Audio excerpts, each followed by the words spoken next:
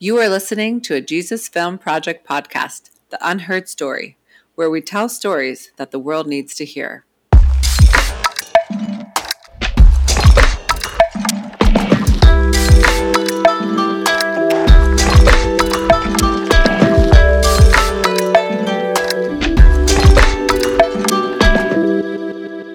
All right, today we have Dale McFerrin, a longtime friend of Laura and I, and he has been involved in the Jesus Film Project for quite some time.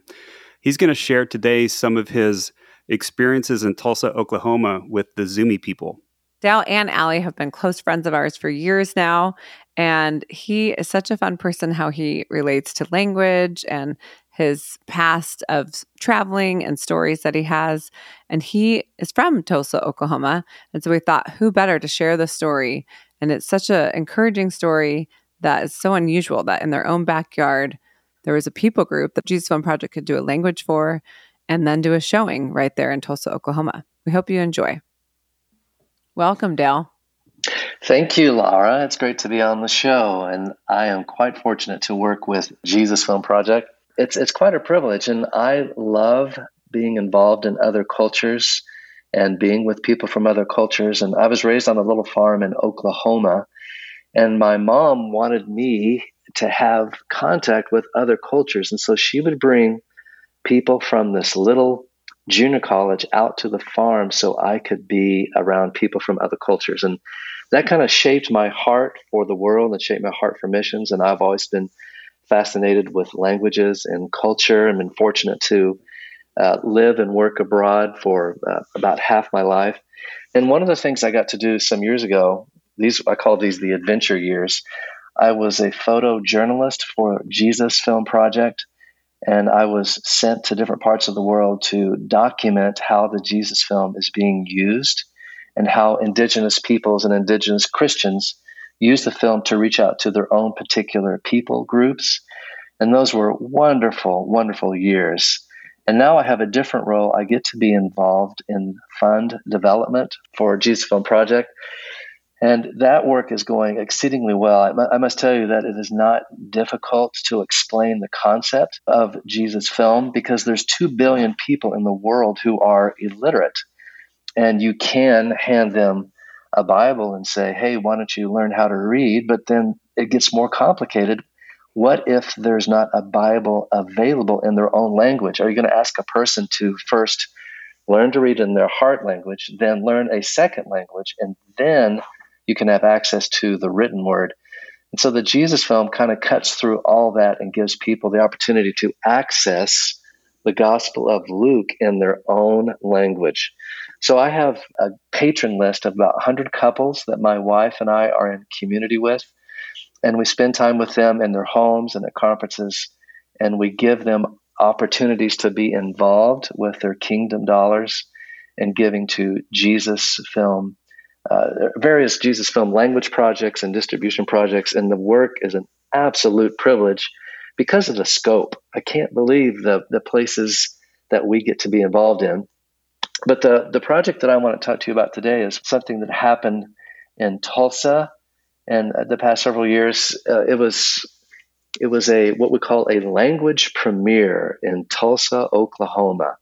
But here's the 25,000-foot bird's eye view from the jet as you're flying over Tulsa.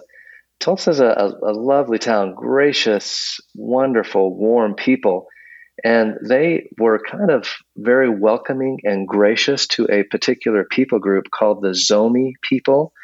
And there's about 2.5 million Zomi people, and they are from Asia, and they live in India. About half of them live in India, the other half in Burma and Bangladesh and Myanmar. Now, here's the thing. Burma and Myanmar can be used interchangeably. It's the same place. And if you look online, there's about 8 or 9 ways to say Myanmar. You might say Myanmar, and it's okay. It doesn't matter. But they're a lovely, gracious, warm people group who started coming to Tulsa like 30 years ago. There's this guy named Mr. Kham, Kham, who studied at Oral Roberts University 3 decades ago. And he came to the States to study. But then after a while, he thought, my country isn't particularly gracious and kind to my people group because we're Christians. I think I might want to offer some opportunities for them to come to the States so they can come and worship freely without having to be afraid. And so this started happening in the 70s and 80s, and a group called Catholic Charities made a lot of the immigration possible. And so it started as a trickle, but right now there are 5,000 Zomi people who live in Tulsa, Oklahoma. A lot of the children go to school in Jinx, and the community, to their credit, Tulsa has been very gracious and open to them. Dale, why do you think the majority of the people are coming from Myanmar? Is it because of religious freedom, or is it because of a mixture of things, or what's your take? Well, when I was pleased that there was a good article about this on MSNBC, and it was a print article, an internet article. But from what I picked up from the article, it was more for religious freedom than economic opportunity. At least the particular group that Mr. Kam was bringing over, I think that is what he was trying to provide for them as opposed to economic opportunity. I couldn't speak to that in depth, honestly. Gotcha. And Dale, how does your work in development dovetail with the work in Tulsa? Tell us about your connection with Tulsa and why you were there. Certainly. There's some gracious patrons. We call them patrons. We don't like to say donors because it sounds like you might have to give a kidney or something. But our patrons, we have dear friends in Tulsa who've been, one gentleman named Pat, who's been involved with Jesus Film almost 30 years. Another friend named Lynn, who and his wife Claire, they're involved in Jesus Film 10 plus. And they want to be informed of, hey, how can we be involved with Jesus Film Project? But when we told them, hey, there's a language project in your hometown, we're going to lip sync the Jesus Film in Zomi using Zomi speakers who are in Tulsa, and then we're going to premiere it right down the street. And they said, oh yeah, we're in. And so there was, in conjunction with there was a process by which the language was translated. There was a script put together. There's like 256 lines of dialogue that had to be recorded properly. But then we like to make kind of a big deal of the event, and we had a premiere. And in conjunction with the premiere, there was a fundraiser to give people an opportunity to be involved financially with Jesus Film. So my friends, Pat and others, and Lynn and Claire, they brought their friends to the Jesus Film fundraiser, which was in conjunction with the premiere. So a lot of activity over that weekend. You have the premiere across the street, and then there's a hotel, and there's a fundraiser there. So that's why I was involved with the Tulsa folks. Am I making sense? Absolutely. This is awesome. And okay, how many people showed up to that premiere? 3,000. Wow. 3,000 Zomi. So 5,000 Zomi people living in Tulsa, and they get a head count, and they said there were 3,000 people in attendance. Oh my goodness.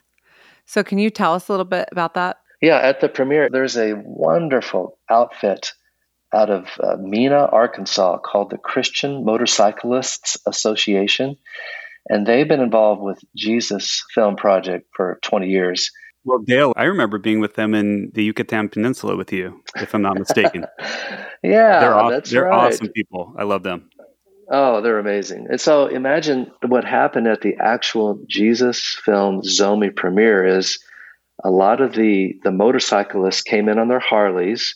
And, some of them are a pretty rough looking bunch, which is great. And they have their leathers on and their vests. And there's about 50 of them outside of the venue welcoming all the Zomi people. So initially, we're about 20 minutes before the film rolls. And our friend Pat, who is a Jesus Film donor, came in and looked at the crowd, and he wept because it's a really small crowd. But in the last 15 minutes, they showed up in droves. And so the CMA, the Christian Motorcyclists Association, were welcoming everyone. Come in, welcome, welcome. So it's interesting receiving a welcome from a bunch of leather-clad bikers, but that was part of the mix. I remember that distinctly. Oh, that's great. So what were some of the responses from people? Because this would be an unusual situation. I mean, I've always wanted to go to a premiere of a language, and it can be hard to get to those places or see those premieres. So this is exciting that these people got to come and see it right in their backyard. I agree. Well, I do remember one Zomi pastor who was kind of commenting about one of the attendees, and he said, I don't think this guy would ever come to a church. And the pastor intimated that the gentleman reeked or smelled of alcohol. He said, I don't think this guy will come to my church, but he would come to hear about Jesus because we have something in his heart language. And that's something that kind of stuck with me, that, sometimes individuals might not want to go to church, but they would love to hear something that reminds them of home. But I remember one quote from one lady. She said this: I feel like in my heart, I feel the love of God, and his presence is really powerful. And another lady said, when I watch it in English, I know the word, but like some of them, I'm still like, wait, what do they mean by that? But when I watch it in my language, I know what they mean. So that was so telling that this 15-year-old could articulate clearly what it is we're trying to do with Jesus Film Project. There's something about going from English, your second language or trade language, or maybe even third language, and then watching and experiencing something in your heart language is as if you're going from a black and white television to a color 4K TV when with respect to comprehension. Yeah, it really goes up. That's a great analogy, and it just shows how important the heart language is. I remember hearing one speaker say that when they saw it in their language, it was like, okay, Jesus speaks my language. He actually hears me when I pray. And to think there was that doubt before that, and the film alone, hearing Jesus speak in their language, changed their perceptive of Jesus speaks my language too. So It sounds like a similar story, and many people feel that way. So Dale, give me your impression. Is that what was happening there, and is this typically what you see with people that are hearing Jesus speak in their own language? Yes. Here's the deal. Language is powerful, and these folks, they come to the States. English might be their third language, perhaps their second. There's a gentleman in the Middle East and I always remember this quote. He said, when I watched the Jesus film for the first time in Arabic, it was as if Jesus came down and rewired my brain. And I've never forgotten that quote.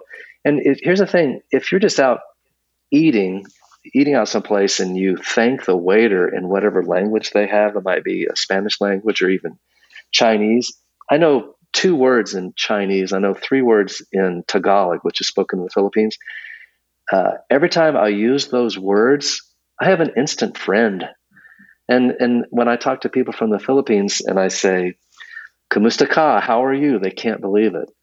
And they say, "Well, how are you?" And I say, "Bahala na," which means "come what may." That's "come what may." That's all I know. I know 2 words. And I know how to say thank you. But when I use languages, words in another language with someone, it's you have an instant friend. So think about, you have an instant friend in Jesus when he's speaking to you in your language. So when you've heard, you've played those quotes for us to hear, and this is radio, so we can't see their expressions, but they were so pumped to be able to experience a film and the words of Christ and the Gospel of Luke in their own language. I love that, Dale. And I've seen some video from the premiere, and just tears of joy streaming down people's faces. The pastor is so overjoyed to be able to show Jesus to people that haven't heard about him for the first time in their own language. What a honor and a privilege. Agreed, 100%. So Dale, this season of the podcast, we're focusing on language, and language is so important to communicate the truths of the Bible, and especially people are able to hear Jesus speak in their own language. Tell us about language and why that's important. Joe is a friend of mine. This is not my quote. A friend of mine, his name is Jeff Searles. He told me this years ago, and I've never forgotten it. He said, Dale, the common theme of gospel proclamation since Pentecost has been languages. So if you remember in Acts 2, it simply says they were all filled with the Holy Spirit and they began to speak different languages. The Holy Spirit was giving them the power to do this. That is, it was the disciples, the apostles, and they were proclaiming the gospel in different languages so other people could understand what is the story of Christ.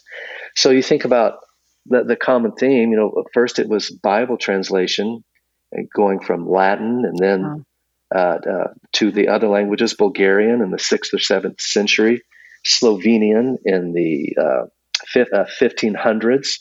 And Slovenian language was done before English. And then step by step, more and more languages came online. And then you have the Gutenberg press. And if you ask anyone what has been the most significant invention of the past millennia, and it would be the printing press. But since the printing press, now we're able to disseminate this story using a mediated version of the Bible. And I think it's working pretty well. Wow, that's incredible, Dale. Thank you so much, Dale, for being on here today. It's been so much fun to hear from you and hear about the Zomi people. I would love to end by asking you a question. So tell us something about your heart language that was really special to you when you were growing up. Laura, thank you for that question. I have a distinct memory of going to my piano teacher's home when I was 8. I was supposed to be studying piano with her, and I was. But when I came home, I announced to my mom, Mom, Mrs. Wright is an excellent conversationalist. So I'm 8, and I'm already developing a passion for communication and wordplay. But I think even at age 8, I was beginning to understand that I could use words to connect with my piano teacher, and it was giving me much joy. And I began to shape my life with this. This is one of the common themes of desiring to be understood and understanding what the other person is saying. So that would be a little snippet or tidbit of a snapshot of what happened when I was a kid with my heart language, which is obviously English, and how I was able to use it to connect with Mrs. Wright, my piano teacher. Love it, Dale. Well, Dale, thanks so much for your time today. This was so great to hear from you, especially about a refugee community in the U.S. And to the listener, you may have refugee communities in your backyards and you might not even know about it. If you're listening and you happen to learn about a refugee community and you want to know how you can impact them, how maybe you can even show the Jesus film in their own language, we would love to hear from you. You can email us at info@jesusfilm.org. Thank you for listening to the Jesus Film Project podcast, The Unheard Story, where we tell stories that the world needs to hear.